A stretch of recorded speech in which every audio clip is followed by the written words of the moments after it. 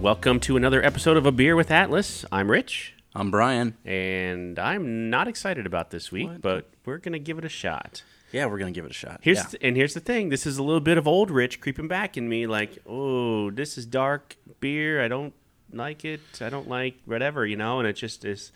So this week we are drinking Black-O-Lantern Pumpkin Stout by Wasatch. Yeah, Wasatch, Company, yeah. Out of Park City, Utah. Utah beer, which is super interesting. We'll talk about that a little bit. Okay. But great can. The artwork is amazing. Yeah, I think so. Kind of pops on that silver on the top. Oh, it looks amazing. And if you look at the rest, if you go to their website and look at all of their art, I don't know who does it, but it's that Polygamy Porter one is pretty cool. Yeah. Oh my gosh, they have some great art. Anyway, so the first stout we've ever done. I know we went from normal beers we went gateway beers to normal beers to we're jumping off the deep end here. Well, maybe we'll see. Yeah, and it's our first canned beer too. So yep, that's interesting. We'll there's nothing like the sound of that. Dolan just opened his over there too, so he's gonna go drink for drink with us. I think we're gonna need to get him some help. Maybe, I don't know. Ooh. How do you pour stout? Is there a pouring technique to it that's different? Yeah, just like that. Just like that, and then you get like the head is important to just like as in a regular beer too, or yeah, for the most part. The main thing you want to do with the stout when you're doing it for the first time is you don't want to drink it too cold. That's what I've heard. So you want it around maybe 50 degrees or so. So usually what I'll do if I'm going to drink a stout, especially a good expensive bottle of stout, I'll put it out from the fridge for maybe like 10, 15 minutes before I'm going to drink it, just to warm it up, because some of those flavors really pop out, especially a barrel-aged one. You get all that whiskey and vanilla and all that stuff. So I have drank enough beers with Steve Seitner to know this. That's a tip you've absolutely learned. There was one that we had at Avery just a couple of weeks ago where I tried it right away. It was okay. And then we let it sit for probably 20 minutes. Completely different flavor. Yeah, for sure. So that's probably what I'm going to do here. I'm just going to hit it now. And then as we talk, I'll try it a couple more times and we'll see if it changes. Here we go.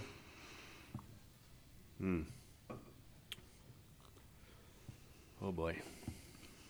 Oh, boy.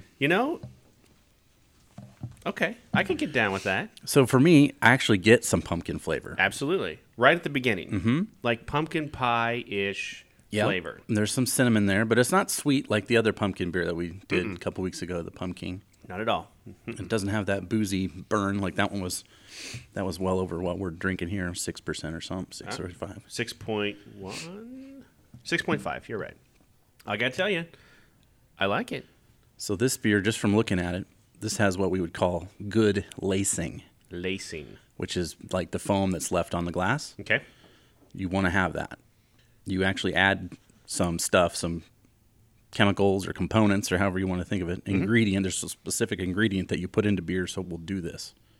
That's something that you want to have. And you want that. You want to see that. Yep, and this one has pretty good lacing. I'm really happy with this. It's not dark. Like, you wouldn't think, like, oh, this is super heavy. No. Here's a question before we get into this too deep. Has Guinness ruined it? No offense to Guinness fans. Right. Has Guinness ruined it for other stouts, dark beers? Well, yes and no. Here's why. Yes, in the fact that that's what people think stout is. Right.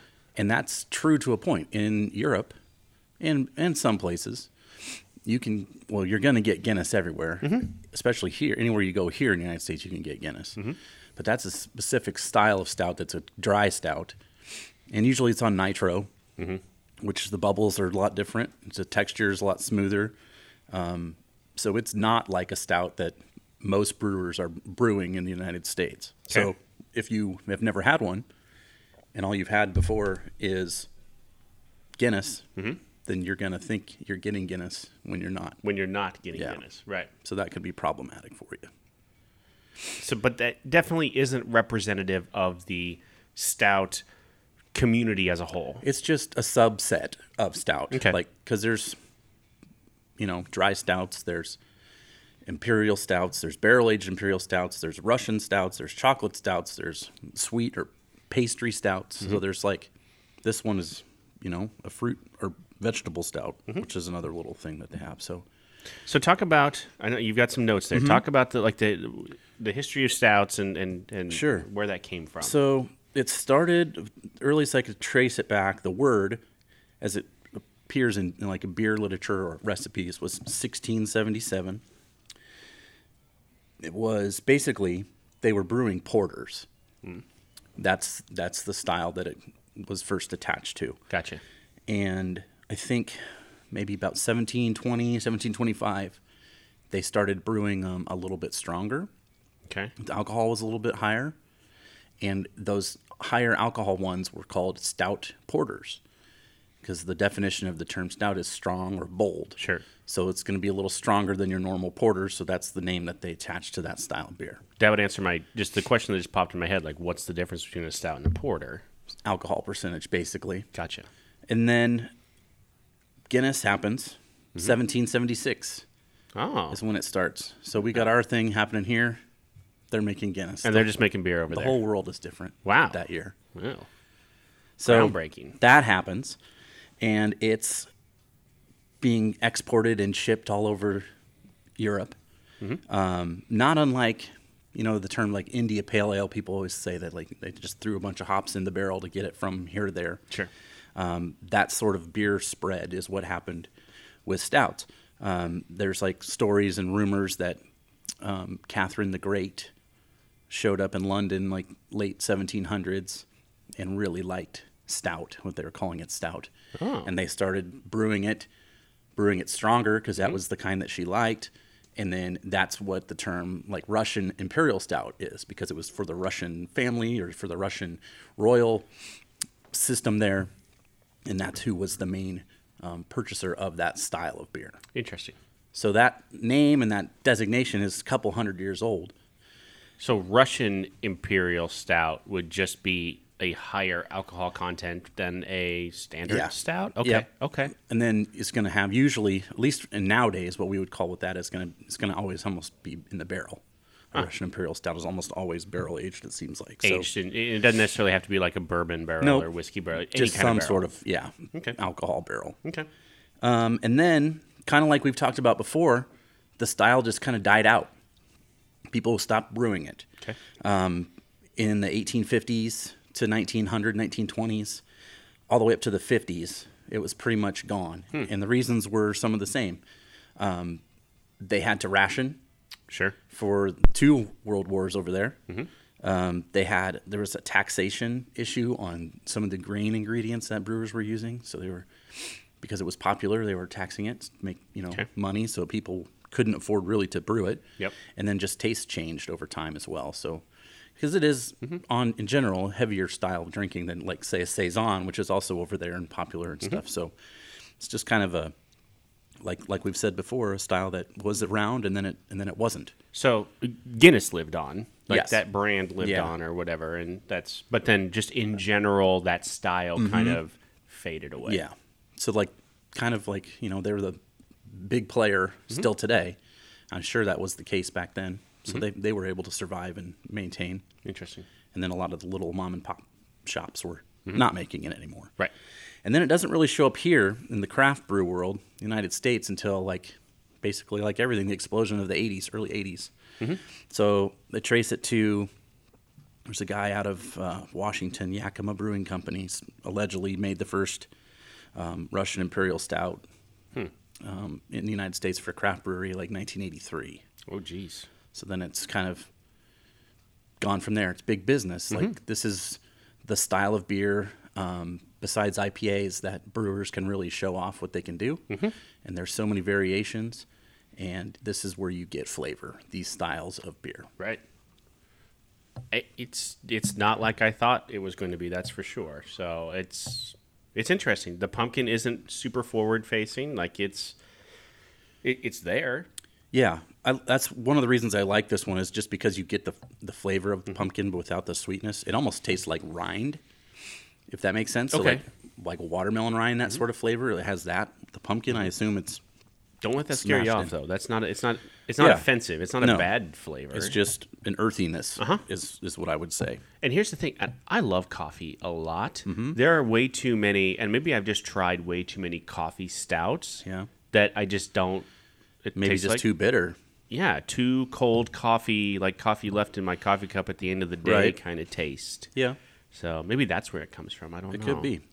But yeah, you're right though. Like a lot of people are scared off of just this color, and they'll say, "I don't drink dark beer," but that just means they haven't had the right dark beer. You yet, haven't had the right one. This is really where it's at. Interesting. I guess that's the same. I mean, I'll drink. I say I'll drink any IPA now. Like and Rich from a year ago would have nothing to do with that, but I will now. And so I see where you're coming from here. Like there are stout fans that will drink any stout, that will try anything once. It doesn't mean every IPA I drink is good. Right. Right. I've had some doozies out there that taste like you're chewing on pine cones. Yeah. But it's not an attractive flavor whatsoever. So this is interesting. So this one to me, I mean, it says it's an imperial stout, and when I think of an imperial stout, I think of a lot like a thickness level that's a little bit different than this. Yep. So this one I would say is thin. It is thin. But that's where you're coming with that ABV. Now, if this was 9 or 10%, then it's definitely going to be thicker in the glass. That's absolutely true. But There's one I want to do closer to Christmas. If I can get a bottle of it, my brother needs to come through for me on this. I know he listens to these. Avery has that raspberry truffaut, which is a very high ABV, like a 14%er. Oh. But it tastes like Christmas raspberry candy. But it is very thick. That sounds all right. It is quite. If you're in Colorado and you have any inkling whatsoever that you'd want to try a very good stout, find that Avery's Raspberry Truffaut is very good. So let's talk about the brewery just a little bit. So Wasatch Brewing Company is located in Park City, Utah. I did check with Bippin, our client manager, for that area. Park City is interesting because it's a ski town. And there's a number of ski towns around there. So it's part of Intermountain Healthcare. So the hospital is, I wrote it down here, Park City Medical Center, part of Intermountain Healthcare. What's interesting, though, is they don't have a ton of needs because they're not huge. But what they do is they will hire for the main hospital, and I can't remember the city that it's very close to there. And then nurses will float to any, especially like OR nurses, but they'll know ahead of time. Okay, so this week I'm going to Park City. Next week I'm going to whichever one is, there's 5 hospitals in that general area, in that ski town kind of area that they can float to. But they'll know ahead of time. It's not like, hey, good morning, you're going to Park City this morning or whatever. That's just due to the scheduled type of work that they have going. Okay. Exactly. And so it's how they can utilize temporary staff or traveler staff, but for that whole group of hospitals there around Park City. So not too far from the hospital. I know Park City is not huge, so I wouldn't say it's walking distance. It's definitely like short Uber distance. Okay. From there. It was started in 1986, so super early. Yeah. It was the first craft brewery in Utah, which was interesting. Now, there were a lot of laws. I mean, if you're familiar with Utah at all, there's a lot of laws, and there were back then too, maybe even more, that said that he had to, this Greg, I'm going to butcher his name, Sheriff, SCHRIF. Greg, I'm sorry, I butchered your name here. I'm sure it's not the first time. Anyway, good beer. You guys do a great job.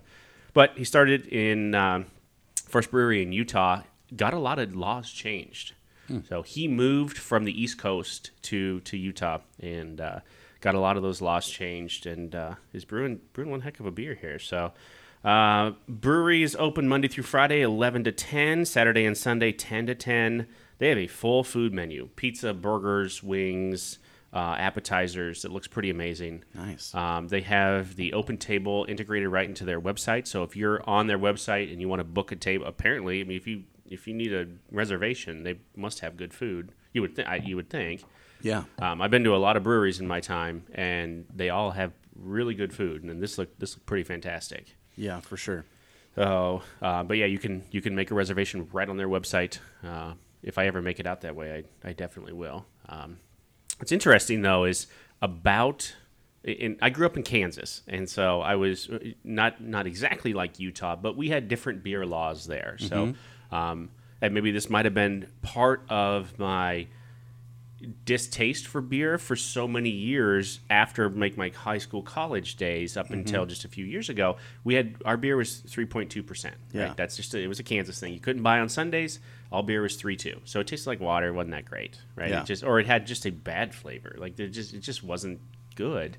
Utah is the exact same way. So any kind of liquor that comes into the state, or is served in restaurants or whatever, I'm sorry, not served in restaurants, but sold at grocery stores or convenience stores is all 3.2. You have to go to a packaged liquor store or a place that serves beer in order to get something with a higher alcohol content. Okay. So that's a 6.5 on this. That's how they can do that. Okay. I think like Oklahoma is that way too. I Is believe. it? Yeah. Huh. And I still think to this day, Kansas is still a dry on Sundays, Sunday, right? yeah. I mean, you can't buy on And it's Sundays. still 3.2.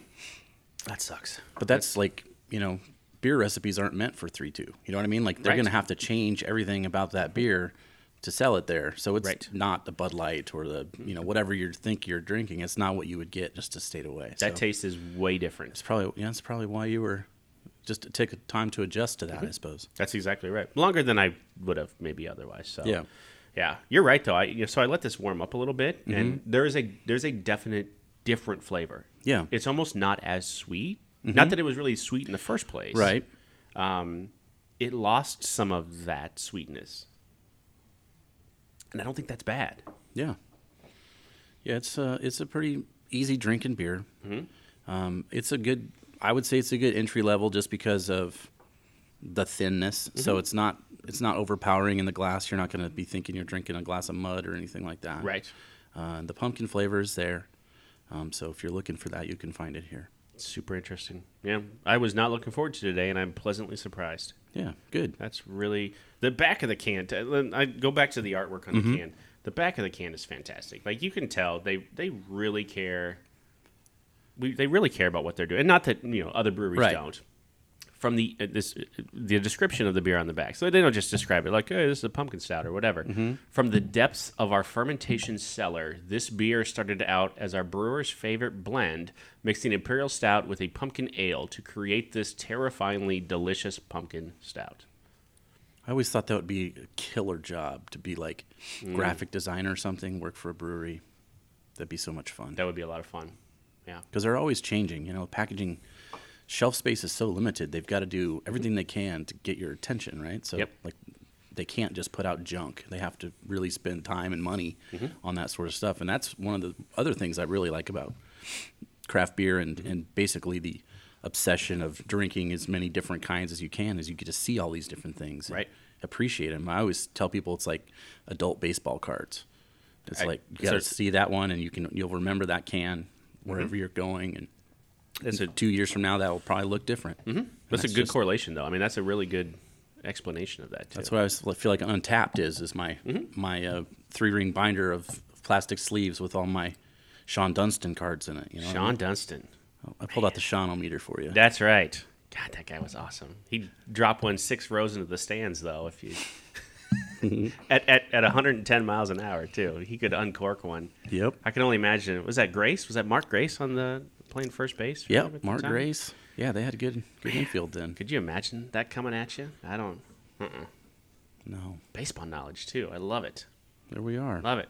You're probably not drinking this at Wrigley, though. No, this is not a baseball beer whatsoever. So this is this kind of day, cold and stay inside kind cold of day. And gray, which is perfect for this. This is why I love this time of year, because this is my go-to style beer. Yeah, I love it. Awesome. All right, Brian. Well, thank you so much. Yeah, thanks, Rich. Like I said, I will try different ones now because of this, and I think that's the point. So get out there and try something. Try something different. And if you try something different and you like it, send us a message. Yeah, for sure. We'd be happy to try it. And if you go like to most big package stores or grocery stores, you can get a mixed 6-pack. So if you want to take a chance on something and you don't want to buy a whole 6-pack or 12-pack or whatever it's going to be, buy 6 different ones, and that's where I pulled one of these from, was a mixed 6-pack that I had the other day. So, it doesn't have to cost you a whole bunch of money just to try something different. You never know what you're going to find. Yeah. All right. We'll see you next week.